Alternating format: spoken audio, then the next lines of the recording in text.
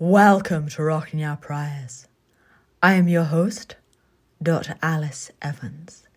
Now, I'd like to discuss a new book, Putin versus the People, by Greene and Robertson.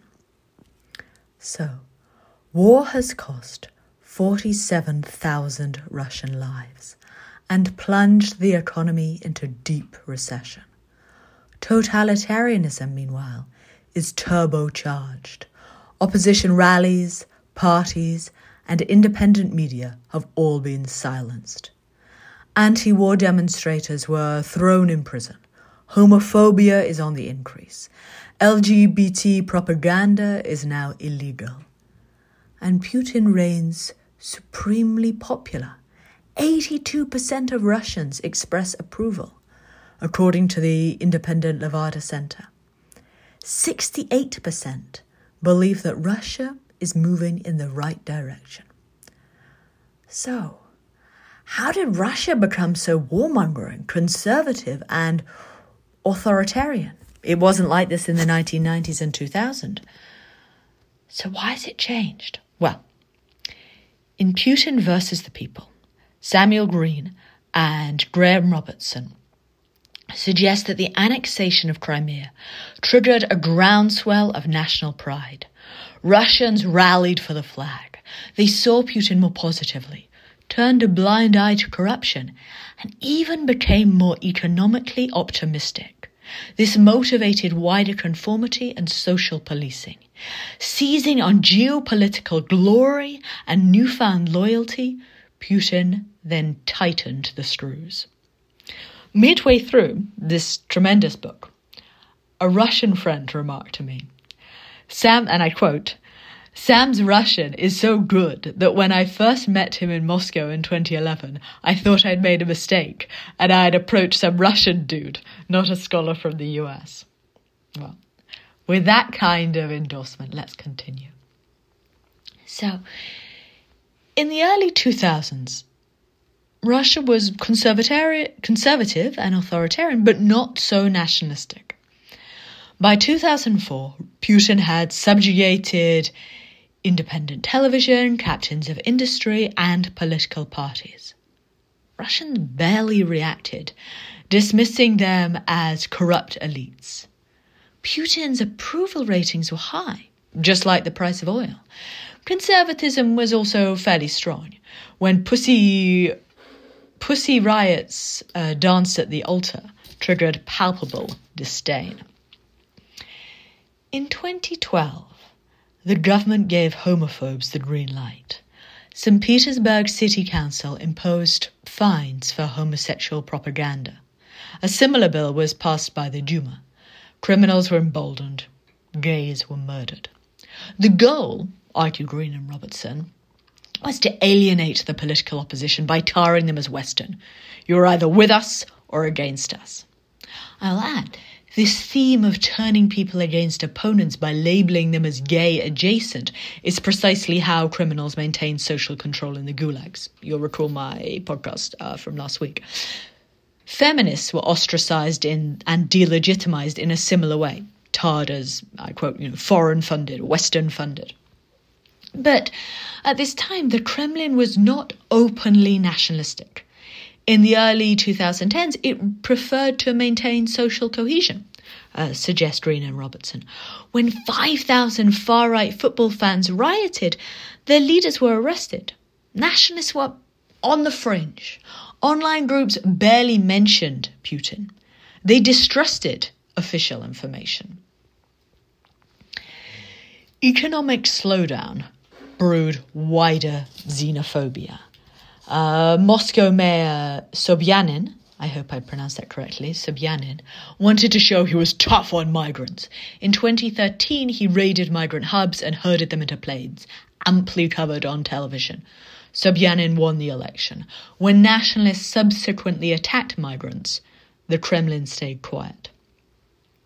During this time, the government also became more authoritarian, blacklisting independent content on the internet and culling dozd, again, my pronunciation, that's an independent media from cable packages.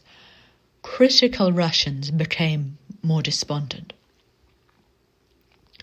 Now, before the annexation of Crimea, only 15% of Greene and Robertson's respondents expressed any pride in national leadership. After the invasion in 2014, this more than doubled to 37%. Urban cosmopolitans became just as proud as their rural compatriots. Putin's national popularity soared from the mid-60s to the mid-80s. Over 80% of Russians approved of him. Russians who watched more state television swelled up with even greater pride, trust, and hope in Putin's leadership. The more they watched, the greater their pride. Russians who discussed politics more frequently with family, friends, and colleagues also felt much prouder. So it wasn't just top-down. The entire ecosystem was brimming. Geopolitical glory gave everything a rosy hue. Russians who became more emotionally engaged also tended to think low-level corruption was less of a problem. Bribery is something that many Russians directly and regularly experience for themselves. No objective data points to a downturn. But after Crimea, subjective perceptions changed. Russians who were highly emotionally engaged were much more economically optimistic and even viewed the past more positively. They were more likely to report that their own families had fared well in the 1990s. So notwithstanding economic stagnation and Western sanctions, 60% of Russians thought that the country was moving in the right direction. As Vasily, a 41-year-old factory worker in St. Petersburg who voted for Putin, explained to Robertson and Greene, it's a direction in which, let's say, other countries start to respect us, to respect Russia. Not like it was before when people just thought they could kick Russia around. Now, individual personalities also matter. Agreeable Russians who think of themselves as sympathetic and warm were 7 times more likely to vote for Putin and much more likely to vote for anti-gay legislation. Find Greene and Robertson. Why might this be? Well, highly agreeable people care more about the opinion of those around them, and I quote, than less agreeable people. And they're strongly motivated to maintain positive relations with others. So in a context in which citizens are asked to show their loyalty to their country and to their people through their views on political issues, highly agreeable people are likely to experience strong internal pressures to accept what they are told is the patriotic, communitarian, normal position. Right, Greene and Robertson. So when the wider community becomes more patriotic, agreeable individuals feel stronger compunction to conform. Now let me add 2 points from the wider literature on agreeableness. First, this may be partly inherited, right? Some studies suggest that, the big 5 personality traits, about 40% is inherited. Second, in labour markets with high unemployment, parents may instill obedience to improve their children's prospects of employment. So putting all this together, economic doldrums may reinforce social conformity. Big rallies around the flag would then have an even wider impact. Now let's turn to repression, ostracism, and despondency. Thousands of Russians also protested against the war.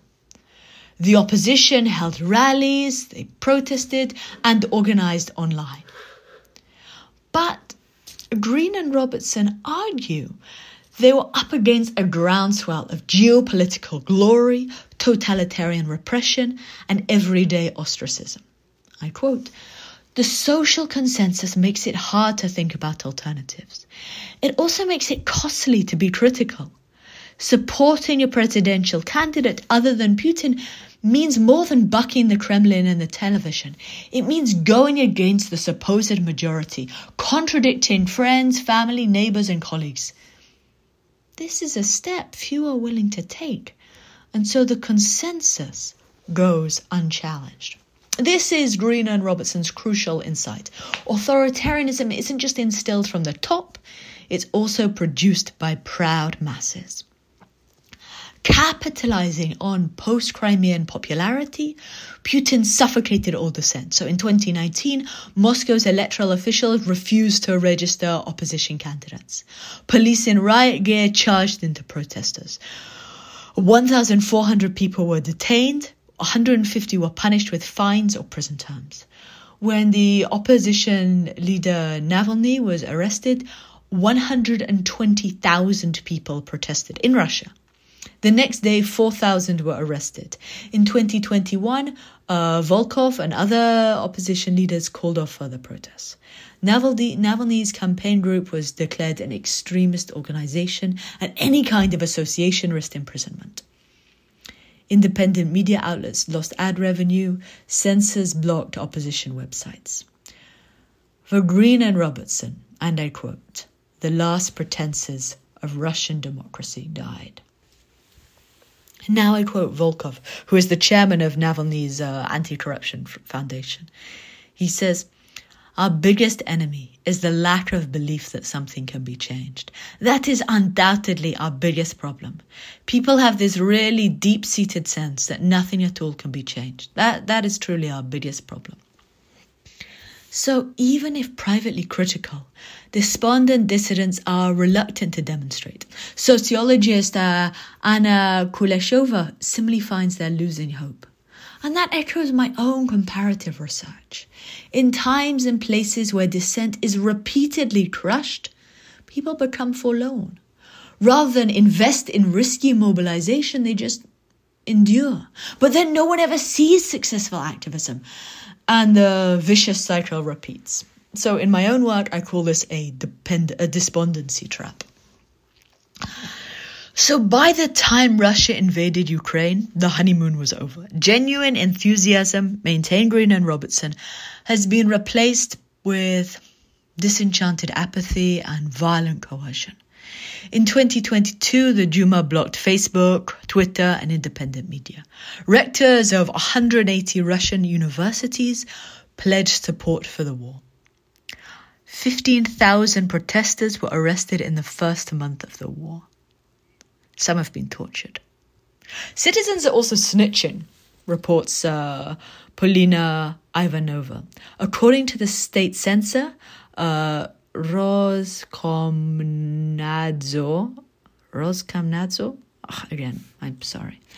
Almost 300,000 reports were submitted by citizens last year, primarily concerning, and I quote, illegal information posted on the internet, including fakes about the special military operation in Ukraine. So that's consistent with wider research on how existential threats motivate cultural tightness and social policing. Now, dissent is still expressed, but much more cautiously, such as by defacing banknotes and plasticine figurines, which you can see on my Substack. So now here's a big question. How popular is Putin? Under authoritarianism, it's very difficult to know what people really think. That's why so few predicted the fall of the USSR, right? Keeping quiet ensures one's survival amid violent repression. Now, writing this year in 2023, Sam Greene now insists that most Russians are far more anxious and uncertain. The vast majority doubts state media. Independent polling indicates growing skepticism. Now, I don't profess any expertise on this topic. I've never been to Russia. But to me, this reading of the available evidence seems inconsistent. So, Greene and Robertson's own 2014 survey suggests a popularity boom post-Crimea. And that tracks nationally representative data by independent agencies. Today, Greene and Robertson maintain that popularity, that genuine loyalty, has been replaced with apathy. But here's what I don't get. If we look at Putin's approval ratings, we see they're just as high in 2023 as 2017. 82% now express approval. Other independent polls suggest 68% of Russians think the country is moving in the right direction. So maybe this is all preference falsification, but since Greene and Robertson accepted the reliability of popularity polls in 2014 and 2017, I don't know why they now deny that same data, indicating an upturn. So that was one part of the book that left me agnostic. They read the same data differently at different times. What do I know? Now, here's a question that I must ask. How has militarism affected patriarchy? So a group of Russian men, quoted by Greene and Robertson, were chatting about Ukraine, seizing it by force. And they laughed about the parallels with rape. So let me quote. "There is no Ukraine," Igor replies. "There is no war between Russia and Ukraine. There is a war between Russia and the US. And the Ukrainians are just pieces of meat." "Oh, come on," said Mikhail. "Ukraine has a right to be independent, has a right to join the European Union." No. Any country for which even a drop of Russian blood has spilled should be part of Russia. But what if it doesn't want to be with us? Misha, it's like with women. Not all the women... I should rephrase. Misha, it's like with women. Not all the women we slept with wanted to sleep with us. But we were men and convinced them otherwise. The men, and there were only men around the table, laughed loudly. "What you're talking about," said Mikhail through the laughter, "sounds more like rape."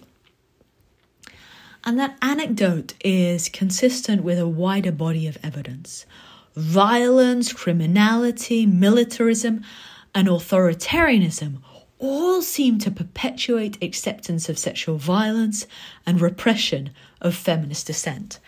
New work by Mayana Balazina and Sofia Zarakova finds that Russians who champion right-wing authoritarianism tend to endorse rape myths and blame victims. Likewise in Latin America, men who endorse vigilantism and private gun ownership also feel more entitled to beat their wives. Beyond violence, people who prioritize national defense tend to prefer male leaders. The cult of war and the cult of strong men may encourage these masculine ideals, suggests inner Perine-Tupa. Perine-Tupa? I wish I knew all these names. Let's say Ina Perine-Tupa. In her new book. It's a new book. It's a great new book. Feminist Politics in Neoconservative Russia. Mainstream society celebrates men as, and I quote, defenders of the fatherland. The normalization of macho aggression may encourage sexual violence. And let me quote a woman she interviews called Milka, a rape survivor. "All the women I told about it, and even all the men to whom I mentioned it, then started reminiscing about how their friends had experienced something similar." The Russian police are typically dismissive, and there's lots of data by Human Rights Watch on this. I recommend their 2018 report. Back in 2017, the Duma actually decriminalized battery, sustaining a culture of impunity. And now feminists are too scared to protest. Let me quote Vera. This is from Ina's book. "We are also facing a crisis in activism because the ways in which we can express ourselves, the number of activities we can do, is very limited." And Marina adds, 8 years ago, we could go out onto the street and do a political performance. We cannot permit ourselves that anymore, she says. Okay, so let me summarize. Sam Greene and Graham Robertson suggest that the 2014 invasion of Crimea enabled a groundswell of patriotism, pride, and economic optimism. As Russians rallied around the flag, Putin became more coercive and then locked in totalitarian control. So it's a story of co-evolution between both Putin and the people. I strongly recommend it. Thank you very much for listening. I'm Dr. Alice Evans. Oh, And heads up, in 2 days' time, I will be doing a podcast with Professor Lynette Ong on her wonderful new book on repression in China, which will also be for my birthday, because who doesn't like a little bit of violent repression on their birthday? Anyway, take care, and I hope you're all well.